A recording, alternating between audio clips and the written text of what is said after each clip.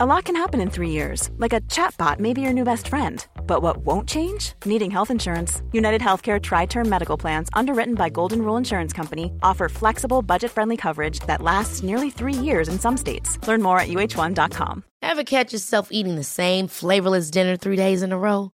Dreaming of something better? Well, HelloFresh is your guilt-free dream come true, baby. It's me, Keke Palmer. Let's wake up those taste buds with hot, juicy pecan-crusted chicken or garlic butter shrimp scampi. Hello Fresh. Stop dreaming of all the delicious possibilities and dig in at HelloFresh.com. Let's get this dinner party started.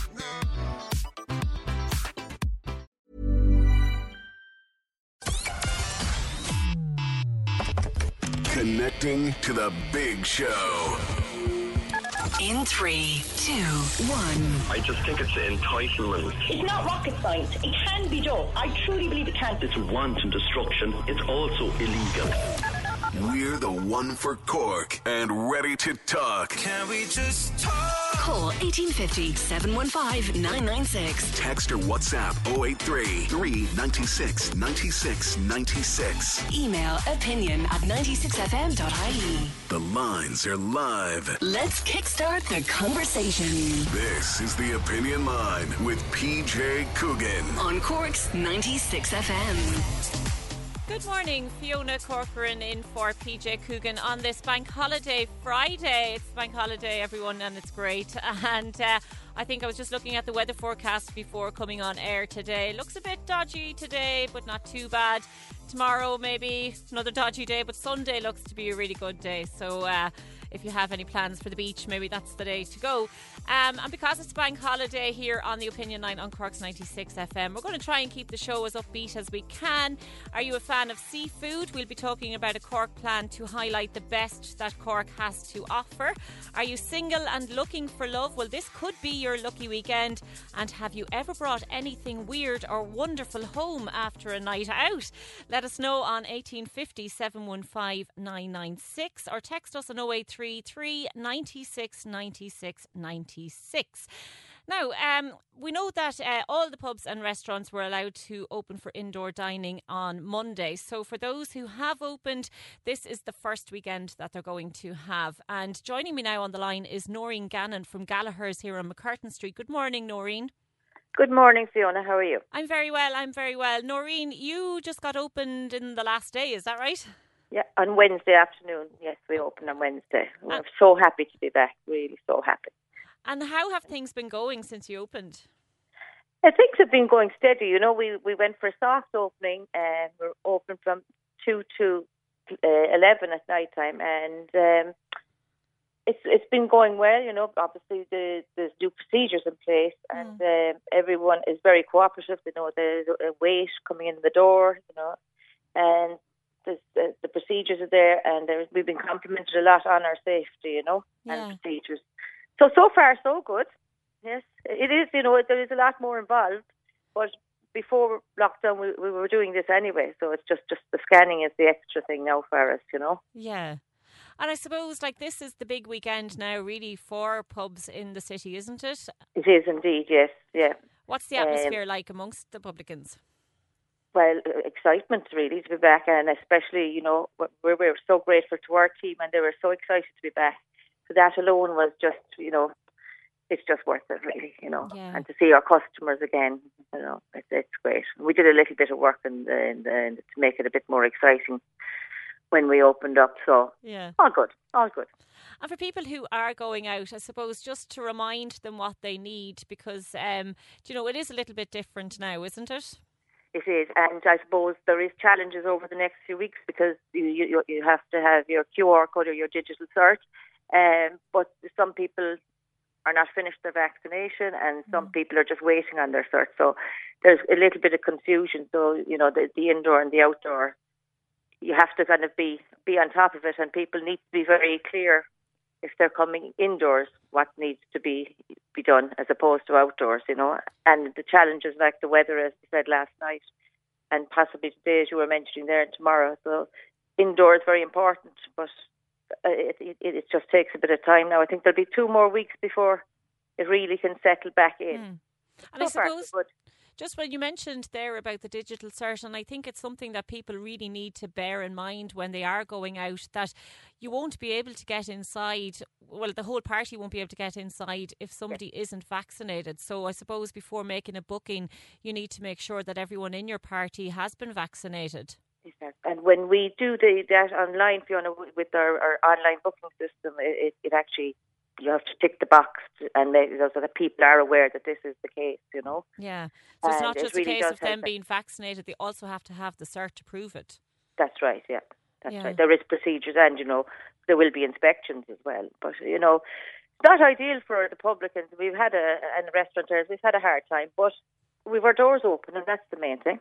Yeah, and I'm sure there's lots of people who are really looking forward to getting out again this weekend. Yes. Mm-hmm. And, you know, we've been hearing a lot in the last week about fake bookings in restaurants, which just seems like the most heinous of things for people to do to a business, especially businesses that have been out of work for so long and have had a tough time. So are we hearing of any of that in Cork? I don't think it's as rampant here in Cork as maybe other places around the country. Well, as I said, it's such a nasty thing to do, you know.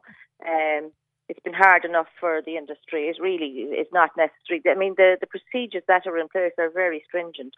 And it's quite a safe environment to come in. You know, we're not partying inside. We're sitting down, having meals, behaving ourselves and delighted to be out. To do something like that is just not nice. No. But having said that, we had no problem, you know. We have nice customers in Cork, in fairness, and loyal customers. We do indeed.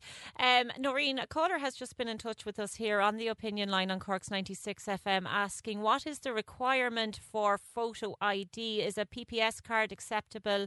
Is it an employer's ID acceptable? Or is it just a driving licence or passport? A picture ID, yeah, and there's the digital cert. Okay, so like a picture ID could be your PPS card. Yeah. It doesn't necessarily have to be a driver's license because obviously everybody doesn't have that. Some people don't drive. Yeah. That's brilliant. And I suppose for your staff, so everybody's really excited. Yeah. I just can't thank them enough. The effort that's been put in the last couple of weeks with them, you know, they were just fantastic.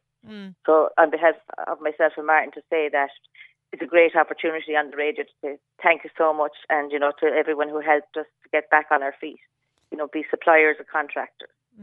You know, they've been wonderful. Because I know, like, we had a good few weeks there where the weather was lovely and people were able to dine outside, but this is Ireland. We can't rely on the weather. So, you know, for some, outdoor dining just isn't really an option. Yes, and that is the problem with us on that corner, you know, Gallagher's, you know, and hopefully going forward, you know, that we have learned as a country and a city that, you know, this outdoor dining is just fantastic, and, you know, that maybe we can make outdoor dining safer or more comfortable from the rain, you know, and the wind for the winter, and it's a great opportunity to try and do that going forward, you know. Yeah. And I think, anyway, I'm hoping that we get to talk to city councils, and I'm sure because they've been fantastic as well in their help to support, you know, the businesses, you know, to be able to achieve the outdoor dining. So I think we've all learned great lessons, and I think it'll be very positive for the future. I think it will. That's lovely, Noreen. Listen, thanks so much, and best of luck to you and your staff, and best of luck to all of the publicans and restaurants that are open this weekend. We'll be back after this. Can we just talk? The Opinion Line on Cork's 96 FM. With McCarthy Insurance Group. Call them now for motor, home, business, farm, life and health insurance. See MIG.ie. Cork's 96 FM is now streaming even more music choice. Check out the Hit Mix online for fresh new music. Keep on dancing like you ain't got a choice. And stream the all-new Fit Mix for your workout. Listen on your phone and smart speaker. Turn up the volume. Or go to 96fm.ie. Can we just talk? The Opinion Line with PJ Coogan. Text or WhatsApp now. 083 396 96 96. On Cork's 96 FM. Now, coming up shortly, we will be talking about the funniest thing that you've ever brought home on a night out. We'd love to hear from you, love to hear some of your stories. 1850 715 996 083 396 96 96. But before that, we were speaking in the news earlier this week about Bantry Hospital going from a 4-consultant hospital to 2, and the effects that that's having both on hospital staff and on the community. And joining me now is Dr. Laura Cullen. She's a rural GP in Bantry. Good morning, Laura. Good morning. Thank you for having me. And thank you for joining us on the Opinion Line this morning. Laura, the concerns that people have about this situation where Bantry Hospital has gone from a 4-consultant hospital to 2, what kind of an impact, first of all, is it having on people? Okay, well, just first of all, to clarify, I actually don't work in Bantry Hospital. I know you said I'm a local GP, but I don't have actually any work in the hospital itself. Okay. But, and also to clarify that the hospital has not permanently gone from a 4-consultant hospital to 2. It's just that we've had 2 retirements in recent years, and no replacements for those doctors in place as of yet, you know. So in terms of how it impacts on the community, I suppose I can talk from my own perspective and also from my patient's perspective. So just to give you a little kind of story or an example. So in recent days, I would have been out to the house of an elderly gentleman who would have been quite seriously unwell. And as a result of the shortages in Bantry, they shut the doors of the admissions section to the Bantry Hospital because it was dangerous to take more patients because there just wasn't enough medical staff to manage the patients that were there. So I went to this elderly gentleman and he could have benefited from hospital care. And so the suggestion was that he'd be transferred as a result to CUH. Now, unfortunately, the family just felt that that was not something that they could do because they were concerned that he was very vulnerable. He'd been left on a trolley in CUH and that they wouldn't be able to see him with the distance and also with the COVID restrictions. So they opted not to transfer him to hospital. And that's not an unusual story. That's the story we hear in general practice all the time, particularly in rural areas, you know. That's one example. Another example is actually a colleague had a patient come into him who could have done with hospital care, but basically it wasn't a call an ambulance kind of situation, okay? Yeah. And he felt that he should be seen. And the gentleman didn't have any transport. So we are an hour and 40 minutes by bus to Cork University Hospital. Yeah. And that's if the bus comes. Yeah. So that gentleman didn't go, you know, and there was no options for him to be treated locally. Now, as GPs, we do our best and we keep eyes on people and, you know, but that's how it affects patients.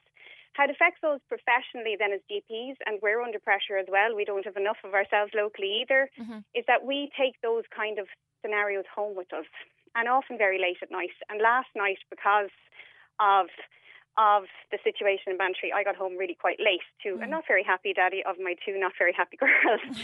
And look, I'm not asking people to feel sorry for me. I'm a professional. That's not unusual. But what that highlights is the pressure that doctors are under to make choices between their careers and their families because the system is under so much pressure. And that's one of the reasons that doctors are leaving the country and retiring early. Is that why we can't find replacement consultants in Bantry, because they're just not available here because a lot of the junior consultants have moved away? So basically, the junior doctors, so basically we have a national problem. Bantry is no different from that. Yeah. But the issue is that Bantry is an under-resourced kind of rural hospital. Again, not a new story. I'm not saying anything new.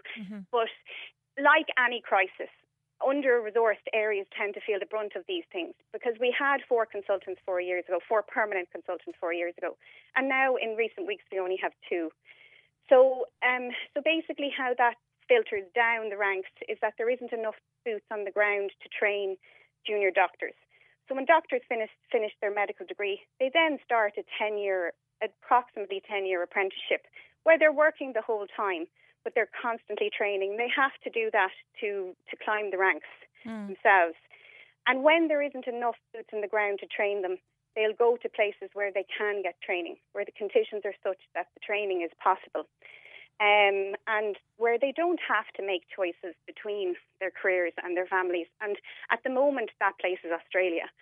And so as of the 30th of June, as per Dr. Niamh Humphreys and the Royal College of Physicians, there's 271 visas been issued to Irish doctors to go to Western Australia. So this is the kind of situation we're dealing with. Then how that impacts back up the ranks, because it's not a vacuum kind of system, is that the retiring doctors then basically are, or not so much the retiring doctors, but the doctors that are in their later years who have unbelievable amounts of experience are then carrying more, I suppose, of the load.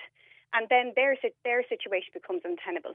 So the actual system is under so much pressure that people are just looking for a way out. That's not to say that people aren't working hard and doing their best. And thankfully in the pandemic, some young doctors came home. But what we're seeing from research, and this isn't my opinion, this is published research, is that young doctors go out to systems with the hope of coming home at a later stage in their career, but they see that these other systems work and they don't have to make difficult decisions either in work or at home. And they find it increasingly difficult the longer they're there to come back to a system that they know doesn't work. So basically it's quite a complex issue.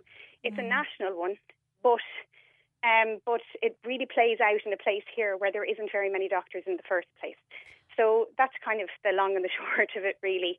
And Laura, I suppose the government earlier this year launched a campaign to try and encourage more people to move out of the country's cities like Cork and into more rural areas like Bantry, for example.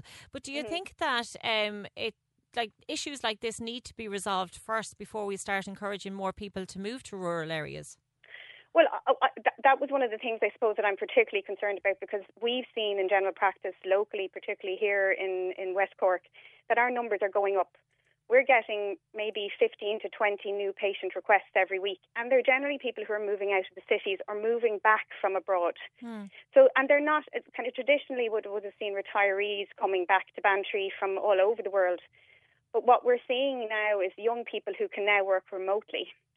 But we do also have an increase in that retirement group.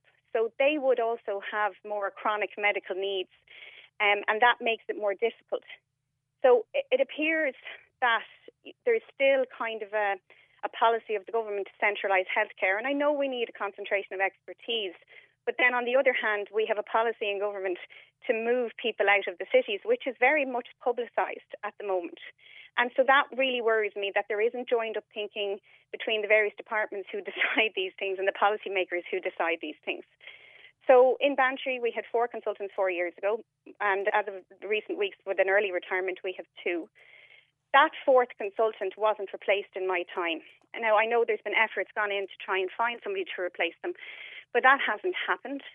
And so now we've had an early retirement of another consultant and in recent weeks. And because the other consultant wasn't replaced, now we have 2 consultants who haven't been replaced.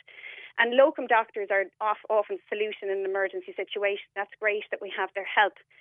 But you need permanent consultants to carry a hospital, to carry the clinical load in a hospital, because it's actually, particularly in a rural area, quite a nuanced specialty, you know? Yeah. Dr. Cullen, a listener has been in touch. This is just on a separate issue. Monica has been in touch via WhatsApp on 083 396 96 96 asking, would the doctor know if a partner isn't vaccinated, will he be allowed to attend the birth of his baby? Now, obviously, the maternity hospital restrictions is something that we've covered a lot on the show, and still so many questions around it. But would you know, I don't know if this is something that you would know, but like if a partner isn't vaccinated, will he be allowed to attend the birth of his baby? Unfortunately, I actually don't have the specifics of those details. I know that's a bit of a grey area. And the reason why it's grey is because that leaves regulations that are given to a hospital open to interpretation, you know. So no, I'm sorry, I can't help your caller there, but probably the best thing to do is there's a lot of online traffic in relation to that issue, and maybe to contact the organisations that are currently campaigning, you know, about those things. And I suppose maybe contact the hospital as well. They'd probably absolutely. You know, I can't, you know, it's hard to see how they could actively discriminate, but at the same time, you can understand from the hospital's perspective that, you know, that person is there for a higher risk to some of the most vulnerable people that we have, because women in their 3rd trimester at the moment are being shown, again, in more recent research to be actually at higher risk and more likely to become more ill, not just from COVID, but from the particular Delta variant that we're dealing with at the moment. Okay. Dr. Laura Cullen, thank you very much for taking our call on the opinion line on Cork's 96 FM. We have been contacted by people with regards to the vaccine card and the digital cert. One person has been in touch to say, "Hi Fiona, my sister has been vaccinated but didn't receive a digital cert, only a paper one. She is wondering if this can be used to get into a restaurant." And that came in from Kate. Thank you, Kate. And I think, yes, I think the confusion might be the bar needs to scan the code with a phone, but you don't have to have a digital one, as far as I know. You don't have to have it on your phone. I think if you bring in the paper, they should be able to scan it. And somebody else has been in touch. Just a quick note on indoor. Anyone that's not got their cert, they can use completed vaccine card as well with photo ID, and that has come in from Paul. Thank you very much for that. Now, we were saying at the top of the show that we were going to be discussing the funniest thing that you've brought home on a night out. And joining me now is Julie Haynes. Julie, good morning. Hello, good morning. Good morning to you. Now, Julie, on your Instagram, Twins and Me, you put up a post the other day asking people about the funniest thing that they've brought home after a night out. First of all, why did you post that? Well, I suppose, obviously, like all of us, we were all stuck in the past year and a half, and last weekend was one of the first nights I actually got out to with my friends. So we had a great night, but on my way home in the taxi, I did see a few lads dragging a traffic cone home, and I just, so then I said, you know what, in the morning I'll ask my followers on Instagram what's the funniest thing that they've brought home from the night out. And some of those answers, I was reading through them, and I have to say they were absolutely brilliant. Oh, I got I'd say it was about 500 answers. I was guessing the past couple of days. So can you tell me some of the funniest ones that you saw? Yeah, so I wrote down some of the top comments that I loved anyway. So I had one girl saying that she brought home a giant hard elf at around Christmas time. And she said the following day she actually returned it to the pub, but she had to seatbelt the elf into the car. I had some saying that they brought home politicians' posters and waking up the next morning and having like Leo looking at them in bed. I had loads saying my boyfriend, and he's still around 6 years later. I had loads of animals, like I had like dogs and cats, and I had one girl saying that her brother brought home a horse. Ah, stop. That couldn't be real. A horse, and he left the horse out in the green of their housing estate. And what did she do with it the next day? I don't know. I have to ask, but I had another girl saying that she brought home a fake bush or a bush from somebody else's garden, and it's still in her garden 7 years later. I had loads. Like, I had another girl saying that she brought home a dartboard, but she stuck it up her dress to get it out of the pub. It was gas. It was just brilliant. I just thought it was the funniest thing ever. I was talking to some of the lads here before we came to air this morning, and one of the girls in the office was saying that she knows somebody who went out with €20 and came home with €50. Whatever happened on that night out. I myself came home one night with a fold-up stool. Yeah, that came. Our garden deck chair came in as well. Oh my God. Somebody else came home with a man's suit jacket. No man in it. Yeah, one girl said, I brought home the barman. I was like, oh God. What do you think it is about us, Julie, that we feel that we have to bring like something home with us after a night out? Is it not enough that we just get ourselves home? Or even when we go to a hotel stay, we always seem to be and the conditioners and the soaps. I know I do. Anyway, I like if you pack them all into your bag. I don't know what. I know. Like I've heard now, like that, you know, you might take the little sample shampoo or whatever, but I've heard of people taking towels and the robes and pillows, and I'm like, do you know, is there any need for that really? No, there's not. But like we're definitely. I took things home myself for like beautiful, you know, the lovely gin glasses now, or the salt and pepper shakers on the table, like a souvenir home. I know, I think like when you're in the pub and you see like really fancy glasses, you know, you are so tempted to just slip it into the bag to bring it home. And it's more of the crack as well, isn't it? Yeah. Or you just listen to like this girl a dartboard off her dress. I'm like, how did you get away with that one? I know, like, did they not think that she was a bit of a weird shape? You know? But so you're after you think like, I'm fine. This is fine. Like, it was so funny. We had a good crack now the past couple of days. The answer. I'd love to hear of some of our listeners what they brought home after nights out. I'm sure there's some weird and wonderful stories out there. 1850 715 996 083 396 96 96. What about yourself, Julie? Have you ever brought home anything strange? I'm nothing like that. Just stupid things now, like the glasses, the salt and peppers. You know, these kind of things, but nothing like a horse or a goat.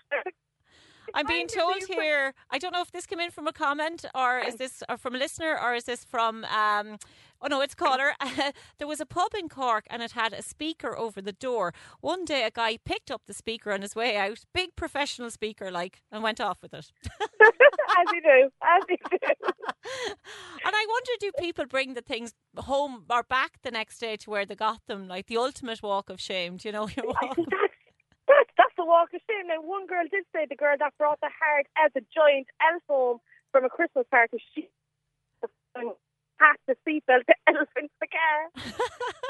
Wasn't there an incident, was it about 2 or 3 years ago, with a pub in Cork, and a couple of guys took a bench from outside the pub and they were caught on CCTV and it went up on social media, but they did bring the bench back.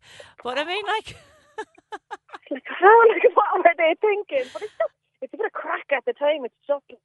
I don't know. I think it's when you wake up the next day and you see, like, you know, the poster of a politician beside you in the bed and you think, okay. Oh my God, that's a sign of a good night.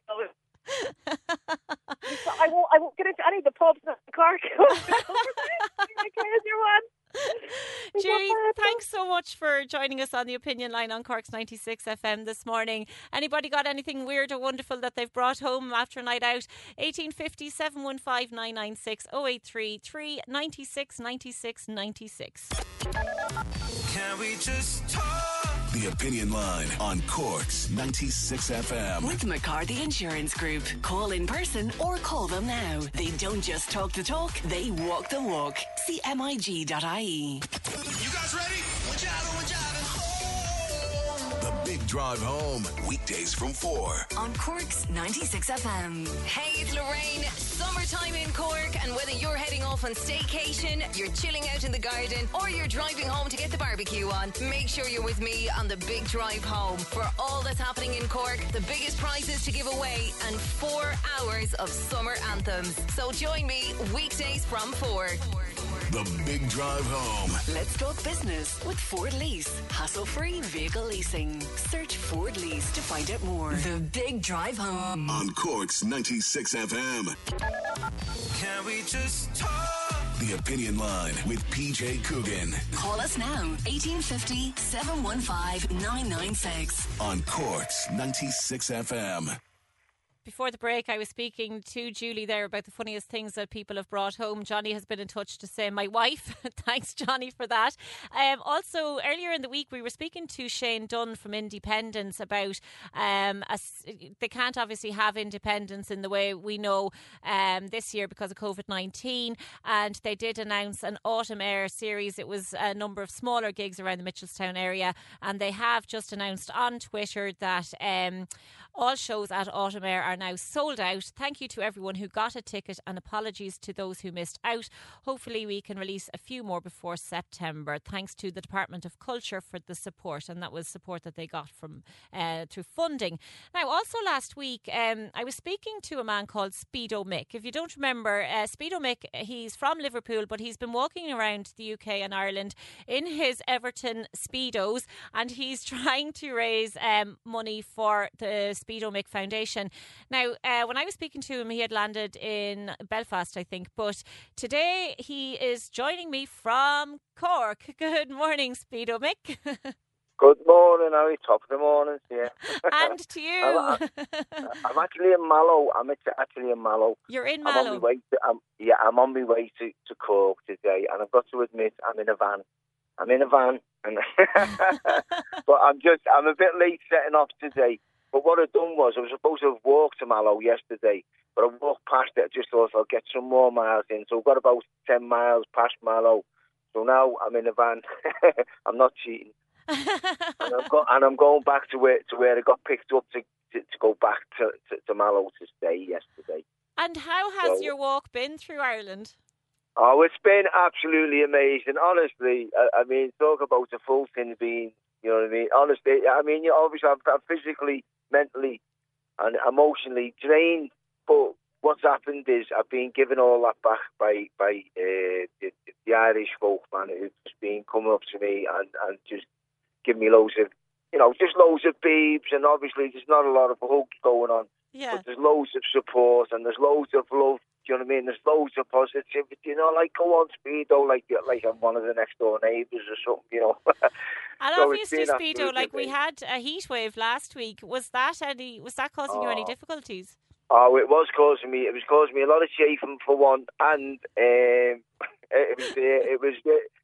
honestly, it was just. I'd rather it be snowed. To be honest, I'd rather it snowed. It was really, really difficult walking through. I mean, 32 degrees at one point. Yeah, because one of our listeners got in touch with us last week and said that they have a picture, I think, with you. They met you in December in your Speedos, and we were saying, God, you must have been the same colour as your Speedos at that stage. Yeah, I was. Yeah. Well, what seems to be happening? If I'm in summer, if it's the summer, I'm red, and if it's in the winter, it's blue. And Mick, just quickly remind our listeners, if they didn't hear you on last weekend, the Speedo Mick Foundation, what does it support? Where does the money go? Okay, well, the Speedo Mick Foundation is supporting disadvantaged young people, homelessness and mental health, all of which I've experienced myself in my own life. But actually the walk is not about fundraising. The walk's about, we're giving £250,000 back to charity along the route. So if there's any charities in Ireland that support mental health, disadvantaged young people and homelessness and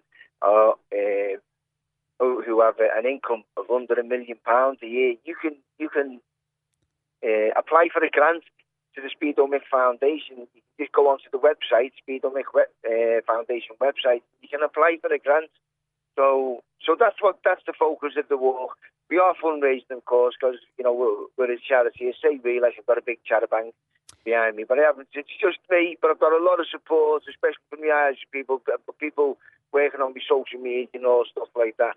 But but what it's about, honestly, for me anyway, personally, it's about making somebody smile. And I was dancing with Mary there in Limerick about a week ago. She was just in a past, I was going past listening to music, and she started bouncing around in a wheelchair. And Mick, you made our own Katie O'Keefe here on the Opinion Line on Cork's 96 FM smile yesterday. She passed you on the way home on the N20. Oh, no, oh, well, listen, on the M, that was pretty dangerous, that as well. Plus, it was lashing down. I don't know whether it was when I think it was.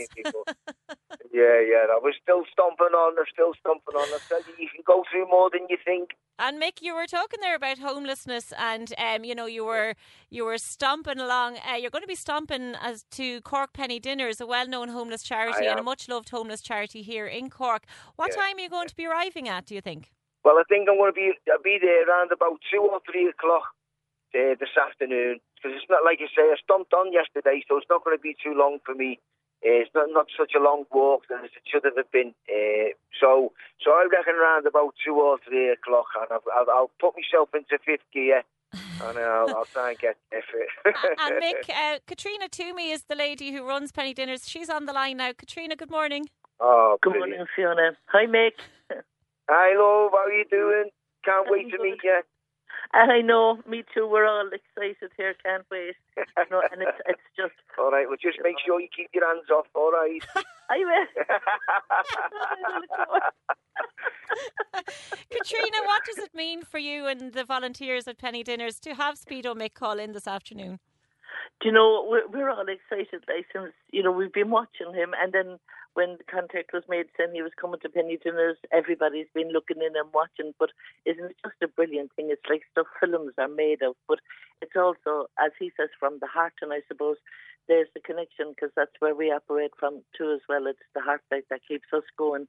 It just means the world to us that somebody could think of us, and as he said, stomp all the way, to us, and we've had the Everton supporters, and we've had the Liverpool supporters clubs in Penny Dinners before. We've had Neville Southall, and all the guys down in Crosshaven arranged all that. And we actually went down to Crosshaven and sang with the choir for Neville Southall and the Everton fans and the Liverpool fans down below. And that was absolutely amazing. So it's beautiful that because they have food banks as well over there, and they're very well organised and up on that, and that's what they do, the fans. So I just think what Mick is doing is just, I suppose, it's courageous, because it's hard to do what he is doing, and it's graft, pure graft, and I suppose in a way it reminds me of the volunteers, because what we do is graft as well. It's tough, but he seems to be, like us, tough, and we're looking for... No, I asked the Cork City Missing Persons Search and Recovery team here in Cork to come along today, and I asked them, would they come and kind of, give them a guard of honour. There's only a few of them there, but they're fabulous, but they're all up for us and all of that. But then I told them, I said, the only thing is you'll all have to wear Speedos. And Katrina, are there any Liverpool FC supporters there amongst your volunteers? Oh, don't you worry. Nearly all of them, Oh. Yeah. Oh, all right. All right, I might be a little bit later now, maybe 7 o'clock. We've Everton supporters as well, and of course we have Man U diehards there too. So Liverpool is huge, in Cork. It's huge in Ireland. Katrina, this stuff, just transcends football. It transcends colours. It transcends countries. And it's just all about coming together. And obviously you've had a lot of support from different fans, different, obviously other countries and stuff. And that's what it's about. It's about us, normal, average people doing this stuff, man, for ourselves and for the people we love. You know what I mean? We can't depend on the powers that be. We just need to just get stuck in and get your hands dirty. And man, join together. And Mick, of course, you have first-hand experience of being homeless, haven't you? I have, homelessness, addiction as well. I'm just over 19 years clean and sober now. So I was in a terribly dark place. My mental health was, I certainly didn't want to be trying to take my life a couple of times, and everything was a struggle. I was fighting, and then one day somebody was just had the solution for me, and that was go to meetings, which I did, and I've never looked back since. I've lost my dignity, my self-respect, my home, my family, and everything I loved was taken away through addiction, and I've got all of that. I'm getting emotional, and now, even though it was 19 years ago, I just feel the gratitude that I've got my life back, do you know what I mean, and now I'm doing all this stuff. But it's only because somebody else held their hand out and said, come on, you know what I mean, we'll give you an helping hand. That's the only reason I'm here today. So I'm literally just following their example. I'm doing this stuff. I mean, I know I'm going, I'm doing some mad stuff like 2,000-mile walk in my knickers. But it makes people smile. It lifts the spirits up. It gives people something to talk about. It's a little bit different. My life it's like I've stole somebody else's life. That's how far removed I am from the person I used to be. And I'd say, Mick, you see a completely different reaction from people now. I mean, they're cheering you on, beeping as you walk past. But when you were living on the streets, it was somewhat different, wasn't it? Yeah, of course it is. Yeah, it's completely different because, as well, not just because of them, but because of it's what you're giving out. What you give out is what you get back. I truly believe that. You know what I mean? And so, and even my own family, they were. They were just powerless over it. I had to make the decision myself, and the fear of me turning my life around and making a different decision, going in a different direction was terrifying. It was absolutely terrifying. Yeah. But with the help of others, support of the other people, then that happened. It happened, and I'm just so grateful for it, man. And I now think a lot I'm of running around the world in nothing but a pair of knickers, for charity, giving £250,000 out to fantastic causes like penny dinners, and I'm smiling. I'm smiling practically all the time. There wasn't a smile on my face for 20 years, honestly. And now I'm packing them in, packing the smiles in. And Katrina, like, you've had a lot of celebrities help out penny dinners before, but the volunteers are really what makes penny dinners, aren't they? So do you need more volunteers at the minute, or are you okay for volunteers? We're okay because we still have to keep our numbers streamlined over the COVID-19. So we're caught between a rock and a hard place because we've some of our regular volunteers that haven't been in since the start of COVID.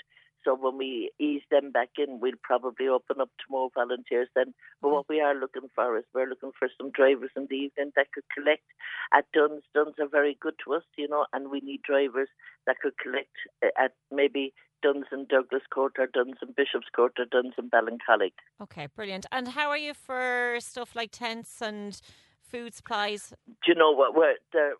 We do so many, hampers, and we're giving so much stuff away at the door that they're always welcome, and they make a huge difference to us when we get them, because we can do more. Like yesterday, we were delivering in Castlemartyr, and today we have a load of hampers to go to the various organisations like that come, like Tuslam, places like that.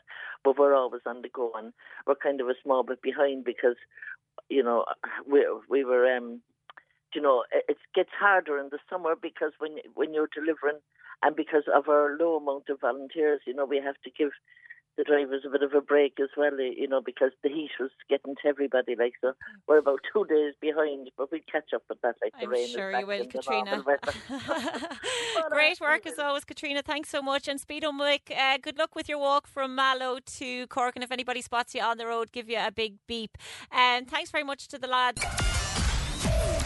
The lines are live. And we're ready to talk. Can we just talk? Call 1850 715 996. Text or WhatsApp 083 396 96 96. Email opinion@96fm.ie. The Opinion Line with PJ Coogan. On Cork's 96FM. Fiona Corcoran in for PJ Coogan today. Earlier, I was speaking to Julia Haynes about the funniest things that people have brought home. Some of you have been in touch, and I'm loving these comments today. I was out celebrating St. Patrick's Day or week when we were living in Vancouver on a year working holiday visa. On the last night of the celebrations, we went to Domino's on the way home, and I thought it was a good idea to bring home the 10-foot Domino's pizza floor mat because I love pizza. The next day I woke up and it was in the front room and I had the furniture already rearranged around it. Somebody else has been in touch to say they brought home a door. I saw it in a skip and thought it would be funny to put it in front of my housemate's bedroom. So when he woke up in the morning and opened his door, there would be another one in his face. But I pushed the stolen door too far into the frame and it got stuck. So he ended up trapped in there for a while. The poor guy. Louise has been in touch to say she brought home a frog, a live frog. Maverick has been in touch on Twitter to say 18 years ago I was staying at Upton Park. I sneaked onto the pitch, took some turf and brought back home on the plane. Somebody else has been in touch to say if my son did it in a few years I'd kill him, but I brought home a bus stop before. Guys, these are absolutely brilliant. Keep them coming into us. 1850 715 996 083 396 96 96. Another caller has been in touch, and this is something that we might get some callers' information and tips on. Hi Fiona, I'm just wondering if you might ask callers if they have any tips. I've noticed my hair is thinning on top and I'm just looking for some tips to help. Now, I'm not a medical doctor caller, but I do know that there's a product, it's like a caffeine based shampoo that you could use. I've also heard that after your shower, if you stick your head into freezing cold water for a minute or two, that could help also. And I think the science behind it is that it increases the blood flow to the scalp, and this helps the hair follicle grow. Now, if you try it and it doesn't work, don't blame me. But, you know, this is what I've heard. But if anybody else has any tips that they know have worked for you or you've heard of, maybe you would let our caller know. 1850 715 996 083 396 96 96. Now, on Saturday, Liam Reeves, he's from the Irish Rasta cell, or the Irish Rasta, sorry, and he is going to be attempting to break a world record on Saturday. Liam, good morning. Good morning. Liam, what's the world record attempt that you're making on Saturday? So it's for the world's longest freestyle rap. And how long do you have to rap for? So the current record is at 33 hours and 33 minutes. So I'm going for 36 hours and 36 minutes to round it off. And while you're practicing this, like, what's the longest you've ever done in your training? So I did a practice run the other day of about 4 hours. And I've been doing, for the past year, I've been doing that as part of my podcast that I have online.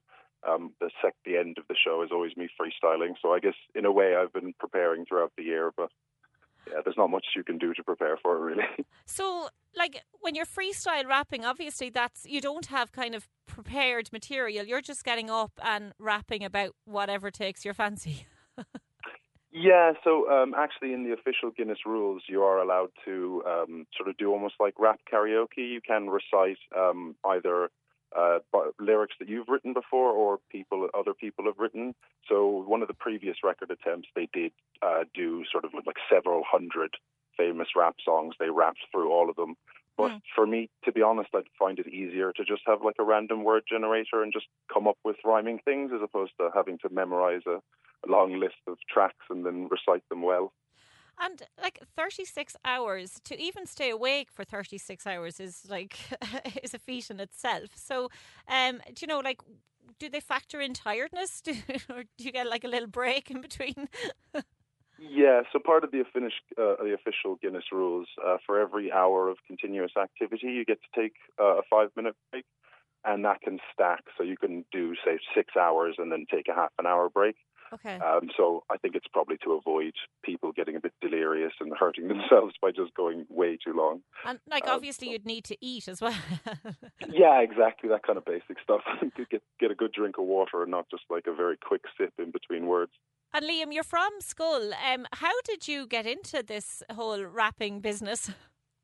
Oh, well, it's funny because I look back on it now. It's like before the internet, and you could just like hear any music. I was like going through one of my brother's hard drives, and he had some music downloaded, probably from Napster or something back in the day. Yeah. And he had a couple of albums on there, and that was where I just heard it. But mainly, you know, I've been writing poetry. Like my mother's a poet, and then her father and her uncle were poets as well. So it's always been in the family, and I suppose, you know, rap might just be like the poetry for the new generation. So it's sort of been like a natural transition for me to go away from poetry towards rhyming and freestyling and rap and that sort of thing. And what kind of things do you rap around or rap about? Is it like stuff that's happening in world politics? Is it like COVID? Is it just your friends, your family? Well, we try and stay away from politics in general, but it could be absolutely anything. And really, like, I think that's the thing, is not putting too much pressure on yourself to do any one thing. Like, if I want to rhyme about what's on my mind, sometimes I'll be talking about what I'm going to make for dinner, and then sometimes I'm talking about actual philosophy, or other times I'm literally just like trying to make a list of rhyming words. So the whole time I'll have a random word generator, and there'll also be, the whole event is live streamed on all the platforms, Twitch, YouTube, Facebook, Instagram, so people can throw things in the chat as well. So it could really go any direction, and with 36 hours, I'm sure it will go every direction. And it's irishrasta.com. Is that how people can find you? Yeah, or if they want, they can. I have a link tree as well, which has links to everything. So that's link. So it's linkt dot linktr.ee/Irish Rasta or irishrasta.com. either one will do fine. Or you can just find all the socials, Instagram, YouTube. If you search on them, you'll find the page, and then within those pages, they have links to everything else as well. So I'm fairly well out on the internet. You should be able to find it fairly easy. And Liam, we've often heard our own Ross Brown here on the Breakfast Show doing a bit of freestyle rapping. Could you give us a bit of a teaser of what we can expect to hear from you? Oh, have you got some music for me there? Oh no! Oh Sugar. gosh, all right, sir. I can do well. I've got my random word generator up here, so okay. It's so there. So for instance, now on the screen it says, "However, break." I guess I said tomorrow after this I'll need a lick, some salt lick. I said yes. I said you'll all be thick with me after this. I have to rhyme this. I tried this. I said put it together like a scientist. I designed this like a scientist. And it's a lot easier with a beat. And it'll be a lot easier. But it's basically like random word association, but you just try and have those associated words rhyming is the goal. But fantastic. There'll be some good bits and some bad bits for sure. Brilliant. Liam, listen, thanks so much and best of luck with that. 36 hours of freestyle rapping on Saturday. He's starting at 10 a.m. and people can see it on, it's linktr.ee/Irish Rasta. And best of luck to Liam with that. Now, I'm going to Lisa Birmingham, who was at the driver theory test centre in Macroom yesterday. Lisa, what happened? Hi Fiona, good morning to you. Good morning.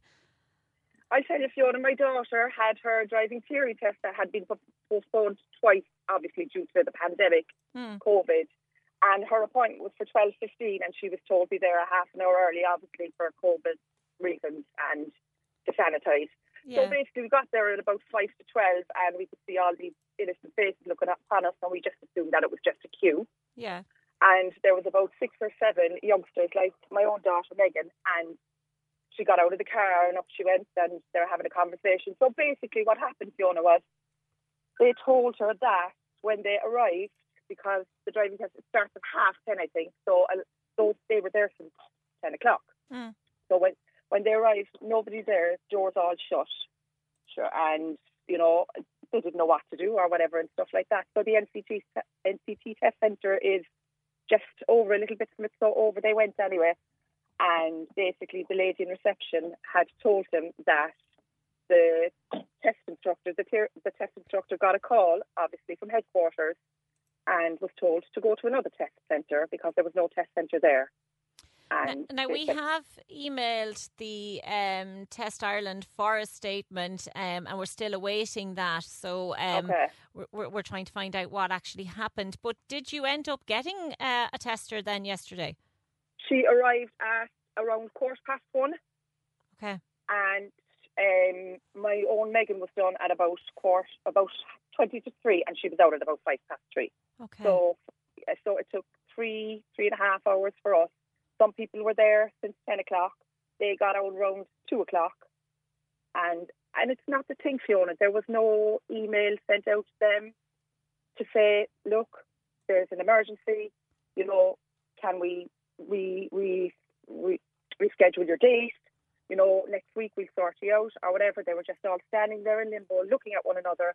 A lot of the parents, like myself, no telephone number. Everybody was in limbo. Nobody knew what was going on. It was chaotic. It was like a circus. And I know I was speaking to a young fella on the phone yesterday, and he was saying there were people there who had travelled all the way up from Castletownbere and Skibbereen, which is quite a trek when you arrive and there's a centre that's closed. Absolutely, absolutely. And, I felt so sorry for them because they were all so positive. And, it's a tough road to get on the driving ladder now with all the expense of, theory tests and driving tests. The 12 lessons and insurance, and it's not a cheap trek at the end of the day for the young people. Now, a lot of the parents are chatting. We were chatting amongst ourselves, and a lot of parents sent emails. There was one lady there, she said, to be honest with you, she said, I just Googled a number. She said, because there was no direct number where you could speak, where you could have human contact, Fiona. Yeah. Everything is automated, and you press 1 and you press 2. And basically, she said, eventually she got through to a call centre where a lovely girl, she said, named Lucy. But sure, poor Lucy didn't even have a number to give her, just saying, are you sure you're at the right test centre? She said, yes, I am. I'm by the NCT. There's a little restaurant there that's closed. I'm here. and she couldn't do nothing really for her. The only number she could give her was the actual number that was the Macroom number, where there was nobody there to take the call. And like Fiona, it's not a one-off incident, because a friend of mine, her little boy went up. She couldn't get his theory test in Cork around 2 months ago. He had to go to Limerick, and you're not going to believe this now. She drove up with her son, and when she got there was another girl there, very upset outside the door. It wasn't even open. Her husband then got onto when she got back home, and they basically said, come back next week. Yeah. And I suppose a lot of people have booked time off from work to go and do this.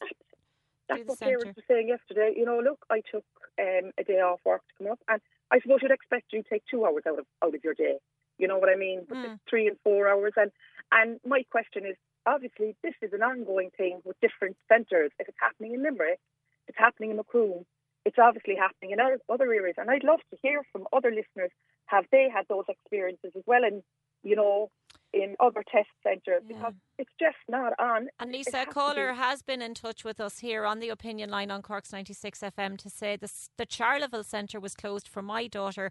We had even rang beforehand to make sure it was open. They said yes, but it wasn't. So I think yesterday definitely wasn't an isolated incident, and as you say, maybe it's happening in other places. Lisa Birmingham, thanks so much for bringing that to our attention here on the opinion line on Cork's 96 FM. Can we just talk? The Opinion Line on Cork's 96 FM. With McCarthy Insurance Group. Call in person or call them now. They don't just talk the talk, they walk the walk. See MIG.ie.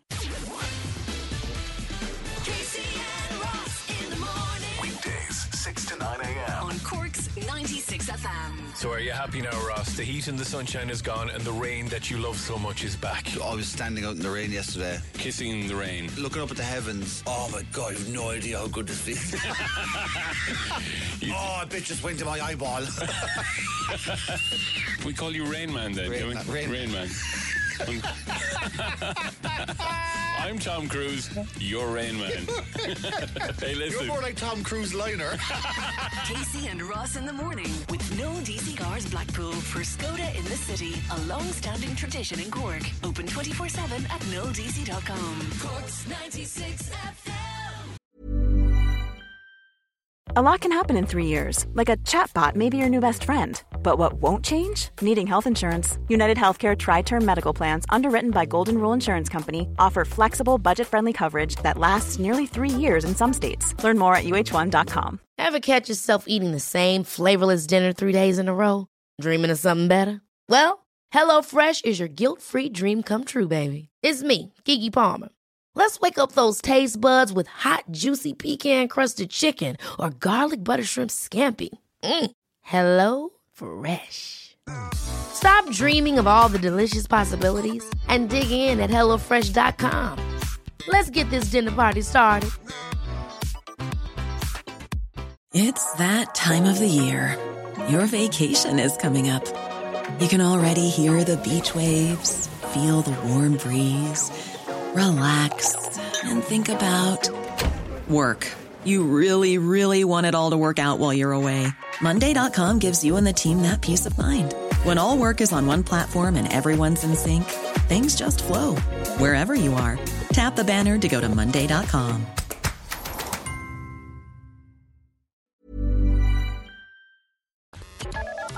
Can we just talk? The Opinion Line with PJ Coogan. Call us now, 1850 715 996. On Cork's 96 FM. Fiona Corcoran in for PJ Coogan. Now, earlier we were asking listeners if they had any tips for thinning hair. A caller had been in touch to say that their hair was starting to thin on top. And somebody has been in touch to say, hi, with regard to that person with thinning hair, really recommend them to follow at Trua Hair on Instagram. That's at TRUAHAIR. Specialists on hair loss, great advice and products available on their website. I use Waterman's shampoo, conditioner and take a Nutri tablets and have had amazing results. Trua are really brilliant. Thanks so much for that. Now, earlier in the week I was speaking to Sean O'Donnell. He's a man who had been the victim of child sexual abuse and he's been calling the new redress scheme a sham. Sean O'Donnell, last week the government announced details of a scheme that will entitle about 350 victims of child sexual abuse in schools to ex gratia payments of up to €84,000. Now, what was your reaction to that news? Initially, when I saw the announcement, I was delighted that something was happening. Finally, on reading the announcement further, I quickly became very disillusioned, and in actual fact was livid when I read into the terms of the agreement. But I suppose there's a number of issues as far as I would be concerned.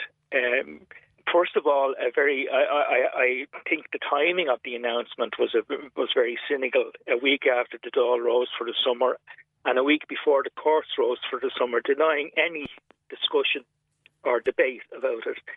And on the surface, it appears to be great that the scheme is being reopened. But when you delve into the terms and the criteria for applying for access to it, victims continue to be denied justice in terms of redress by further imposition of these restrictive and unfair preconditions for applying for access to the scheme. It's wrong. It's shameful. I suppose there's a couple of very obvious restrictions. The first one being the real prospect clause. It's a problem for me in that it's very obvious that had a system of reporting for child sex abuse been in place prior to 1992, that of course it would have made a difference. That's common sense. But the reality is that there was no system in place, and the responsibility for that lies fairly and squarely on the shoulders of the government. They reneged on their duty of care for us children. They let us down, sometimes with devastating, life-changing and sometimes even life-ending effects. How did your own life change, Sean? I ended up isolating myself. I became a prisoner in my bedroom. I could not cope, go out and play with pals on the green like I used to. I used to be out all the time playing football. All that stopped when this thing occurred, and it was devastating. It changed me utterly, and to this day, I have a fear of people. I would be very wary, almost paranoid that I was in fear, that I was in danger from people to some extent. So it has had a life changing effect on me. I unfortunately have had a couple of attempts on my life. And I'm not proud to say that, but things have been so dark and so dreadful that, you know, at times you don't know what you're thinking, and you think that maybe that might be the best way of ending the pain and the suffering.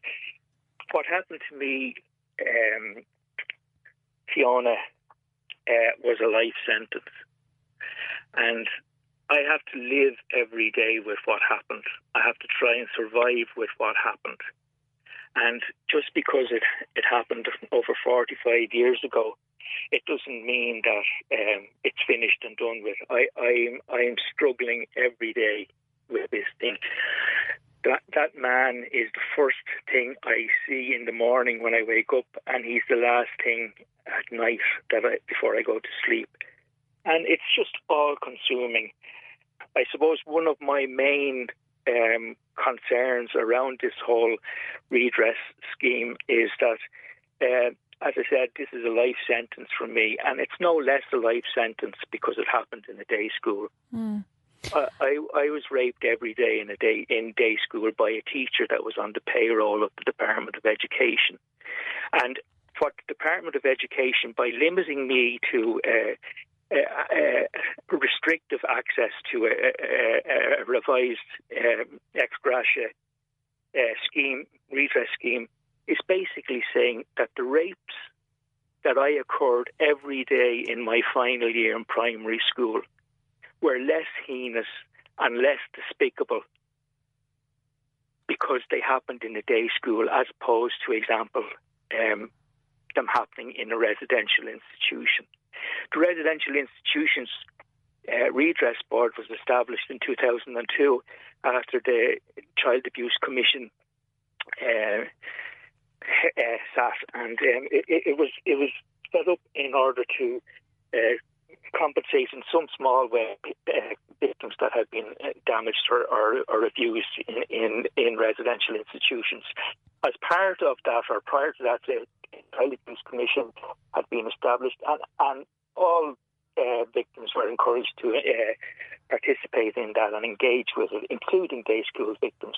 But then, when the Residential Institutions Redress Board came along, day school victims of child rape and child sexual abuse were deliberately omitted, denied access to residential institutions redress board without any explanation as to why. So basically what they're saying is that what happened to me, what that man did to me when he raped me every day, is less horrible and less life-altering and life-changing because it happened in the day school.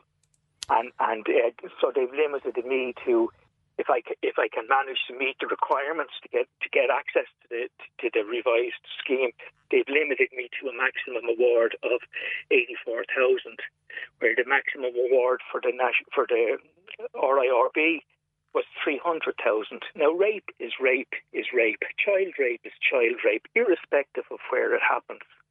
And Sean, you came down to Cork 2 years ago to visit the grave of your abuser. Why did you do that? Yeah, I had been having weekly therapy sessions, and the therapist felt that it might be helpful for me in the context of my recovery. I felt too that it might have had a cathartic effect. So I went down. I drove down one Saturday morning and got to the cemetery at the church in County Cork, and at about 8 o'clock, and I spent the morning, or a good part of the morning, searching that graveyard, and eventually I found the grave of this man. And I thought, as I said, that I'd be able to let rip, kind of give out to him and demand answers and all. Not that I was going to get any there, but as I said, I found the grave, and when I saw that he was buried there and his wife was buried beside him, and I just felt that this wasn't going to help. I cried at the grave, and I told him what he had done to me, how he had hurt me, how it had affected me, the suicide attempts, and I asked him why he did what he did. But I thought it might have been helpful, but ultimately it wasn't. And I think I felt particularly kind of uneasy because I could see that his wife was there, and God love her, she had nothing to do with this or anything like that. And I suppose I didn't want to make a scene in the cemetery and over.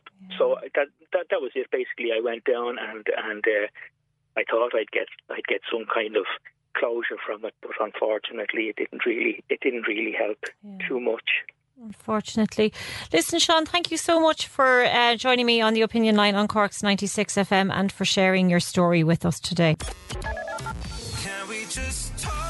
The Opinion Line on Cork's 96 FM. With McCarthy Insurance Group. Call them now for motor, home, business, farm, life and health insurance. See MIG.ie. Access all areas on Cork's 96 FM. Your guide to nightlife on Leeside. Hi, it's Michael here with an update on Cork's entertainment. O'Mahony's and Watergrass Hill have a number of live shows coming up from August Bank Holiday weekend, including Neil Delamere, Cork legends of Frank and Walters, with gigs running up to September 10th, with artists including Lisa Hannigan, John Spillane, Paul Noonan, Jack O'Rourke and Stephanie Rainey performing. Access all areas. areas. Greenshine, Torcan, Little Hours, as well as Cork Cello Quartet and Ficino String Trio. Comedians Chris Kent and the often divisive David McSavage are just some of the shows coming up at the outdoor Triskel Courtyard. Tickets and further information available at triskelartcentre.ie. Access all areas. Feel free to let us know at Access All Areas if you have a show, play or exhibition coming up or any live streaming events by emailing us here at aaa@96fm.ie. Access all areas. Your guide to nightlife on Leaside. On Cork's 96 FM. Can we just talk? The Opinion Line with PJ Coogan. Text or WhatsApp now. 083 396 96 96. On Cork's 96 FM. Michael has been in touch to say churches for communion and confirmations are safer than pubs with people shouting at each other. And I think that's in connection to the phone conversation we had earlier about pubs and the big weekend ahead for them. It's the first weekend of indoor dining, and obviously it's bank holiday weekend, so it's a big one for them. Now, if anybody is suffering from any kind of anxiety, maybe you would consider art therapy as a form of release. I've been speaking to Patrick Byrne. He's an art psychotherapist based in Wilton. Patrick Byrne, you are an art psychotherapist with the Carrigaline Family Centre, and you've been looking at the advantages, I suppose, and the benefits to elderly people. So just what have you been finding with the people that you've been treating? Well, I treat all ages and all people, and what's coming out at the moment is anxiety. And that would be caused from where we've all been through the pandemic. So I'm there to help people help themselves. So you might want to know what an art therapist is, because a lot of people ask me that question, what is art therapy? So it's similar to counselling, where I provide a safe and confidential space. Mm-hmm. And all the sessions are private. And think about it, where do you ever get a space where people listen to you like me, Yeah. So the only difference between me and a counsellor is I use creative material as well. So that makes me very specialised in the work that I do. And Patrick, I suppose with art therapy, it's not like you have to sit down and draw the Mona Lisa. You can just sit down and draw a few squiggles, isn't it? You can do whatever you want in my practice. It's all about choice. So you don't have to be an artist. That's one thing that people think you have to be an artist or good at painting. You don't have to know anything about art or painting. So it's about like releasing your feelings through material, through creations. So if someone said to me, if someone wrapped up a piece of paper and they said, that's an elephant, I'd say, that's an elephant. So, it's really about a lot of things, but it's about the processes involved in coming into a space and building a trust with someone like me who's a therapist and releasing your feelings and thoughts through material. And you said, Patrick, at the start of the interview there that the art therapy is good for everybody of all ages. Are you seeing that? Are you seeing people of all ages coming to you and looking to be able to do it? Yeah, well, people come to me with, all ages, all backgrounds, to present mild to moderate and sometimes severe emotional and mental health concerns. So as an example, I've had people come to me for marital breakdowns, for stress, for low self-confidence, or even to personal development, So I cannot say, it's one thing or another, but what I'm finding lately is kind of a lot of people are suffering a lot from stress or anxiety, and I just think it compounds it. My mom is a great person to look at as an example. She's 93 years old, right? And she's a great storyteller. And I noticed with the big lockdown, she really suffered, and isolation and, being by herself, that really affected her. So people want to reconnect and, to understand where they've been, because we're all suffering from post-traumatic stress disorders because of where we've all been. So coming to me and other people like me is really good for people, for their kind of wellness and for their mental health, And Patrick, I see that part of the therapy that you do with people, that listening, you listening to them is a huge part of that. And we often hear about, people who have anxiety or mental health issues, that it's important for them to talk, but it's also important for them to know that they have someone to listen to. So that's part of the therapy that you give to these people as well. Indeed, like, you know, if you go to a friend, they may listen, but then they may turn around and say, oh, that's like me, you know, where I don't do that. So I'm very, what do you call it, what's the words now? I'm going to get mixed up now today. Like, I'm non-judgmental, you know, and I just listen to people. And whatever's going on for them might be contained in their creation, whatever they make. And so I can guide them through that piece of work, and they can release their feelings and emotions. A lot of people find it hard to talk about their feelings and emotions. So, you know, using creativity is a way of releasing that, and we can look at that. So, you know, it's very non-intrusive. You know, I might be looking at the piece while they're talking to me, because a lot of people find it hard to talk, you know, eye-to-eye contact. So I try to be very compassionate and caring in the way I work with people. Yeah, I was quite surprised. I did an online art therapy course for 4 weeks there earlier in the year, and I didn't really know a huge amount about it before I started, and it was just completely wiping your mind clean, being there, just drawing on the paper whatever it was that you felt at that time or whatever came into your mind. And I was really surprised at how, you know, and I wasn't talking to people or anything. I was just there in my own space, but I found it really, really therapeutic, and I was quite surprised at it. And, you know, it's, you know, and I think people always think that, oh, well, you know, I'd have to be a really good artist to be able to do that. But it's just finding something else to focus on, even if it is only just for an hour. Yeah, you're kind of engaging your own consciousness, you know. And, you know, as I said before, it's not about drawing or painting or being good at it. And it's not an art class, and I'm not an art teacher, certainly not. And, like, I don't interpret a person's image or creation. And I can't tell the future or predict that we can lot of numbers or anything like that. So there's nothing right or wrong in how you make a creation. And I call it a creation because I don't really want to say art, because people are put off straight away when they hear the word art. So, like, my own background, like, I knew nothing about art therapy 6 years ago. And here I am now an art therapist, because I do believe in it, and because I do it myself. I'm a client to myself. How did you get into it? Well, I kind of fell into it. It's kind of out there in the public arena that I went through an operation for cancer a number of years ago. Okay. And so I decided to do a piece around that.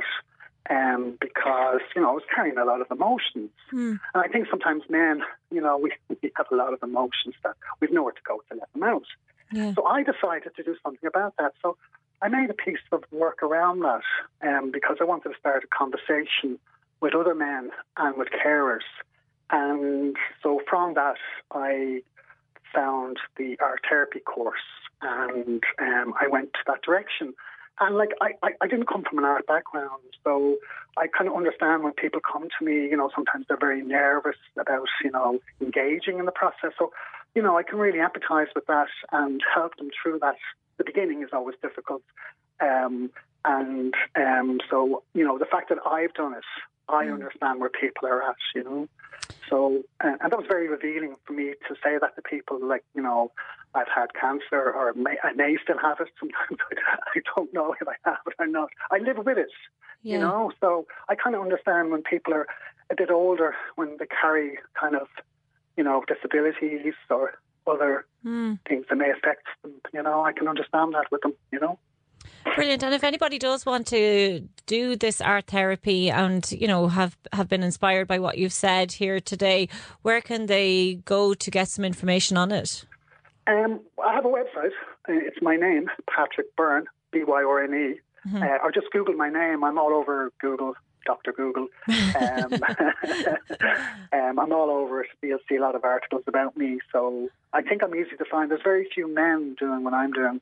At the moment, I'm running a group out in Matin Resource Centre, and I work under COVID-19 protocols and health regulations. And it's a small group, and it's made up of mostly women. And I just think that's really good for them to come forward, to reconnect with each other. But also it's a space for them to look at where we've all been and where our future is. So it's quite empowering for them. So, you know, they come and they can say whatever they want to say in the art therapy space, knowing that nothing will go outside. And I think that's really, really good for people to be able to listen to other people Because sometimes we bring things to a group and we might think, oh my God, I'm the only person who's suffering from whatever it is you're suffering from. And then you hear someone else speak and you understand that, oh my God, I thought I was bad. Maybe what they have is kind of worse. So it makes people kind of feel good, vicariously listen to each other, you know? Absolutely. And like this women's group, mostly women, as I said, you know, they're talking about their past. I'm going back into the past as women. I think, you know, in the article that was in the newspaper, it kind of alludes to how maybe women hold a lot more kind of trauma from living up in Ireland up to the 1980s, we say, you know, in regards to big families, no control of their bodies. So a lot of that is coming out as well. And I have younger women in the group who are listening to that. So that's really gratifying that the elderly women have a place to talk, but the younger women are listening to that as well because they're sharing stories. Brilliant. Okay, Patrick Byrne, thank you so much for talking to us on the Opinion Line on Cork's 96 FM today. Yeah, I was just talking to Wayne here about art therapy, and I was saying that I did it for a couple of weeks. It was an online course during lockdown, and even though it was just scribbles, it was a really nice way to switch off for an hour or two and just focus on the paper. But and get my head out of the phone. But if being on the phone and being an influencer is your thing, well, are you considering it as a career choice? I know, like, my little 7-year-old now wants to be a YouTuber, he told me the other day. So, but, like, is that the world that we're living in now? Is being a social media influencer becoming a career choice for people? Ryan Marr is on TikTok and he has 664.9 thousand followers. Ryan, good morning. Good morning. Did you set out to be an influencer, Ryan, or was it just something that happened by accident? When I was 18 and I went to college, I did it as a hobby, but I always had it in the back of my mind, like, if I could do this full time, it'd be great. But I was in college doing computer science, and then I just had a love for YouTube since I was like 10. So I decided, I could see myself doing this full time. But back then, it was like, in Ireland, it's just like very behind compared to the rest of the world. Like, I grew up watching all the big YouTubers since I was a kid, so then I bought my first camera and I just started posting videos, and then after a year or two it just started taking off, and I decided to make it like my main priority when it started getting big enough. And what is it about being an influencer? I mean, like I was saying there, that my little boy wants to be a YouTuber because, like yourself, he's watching these people online and it looks like such a glamorous lifestyle. What is it about it that made you want to become an influencer? I think it's just the fun, how fun it is, and just the freedom in it, really. At the start, like, being able to be your own boss and do your own stuff. Like, for me, it's not even, I wouldn't even class myself as an influencer. It's more like a video creator. Like, there's so many different platforms and so many things you can do. Like, there's people who are just on Instagram influencing, and there's people who are on YouTube making daily videos and content for kids or anyone in general.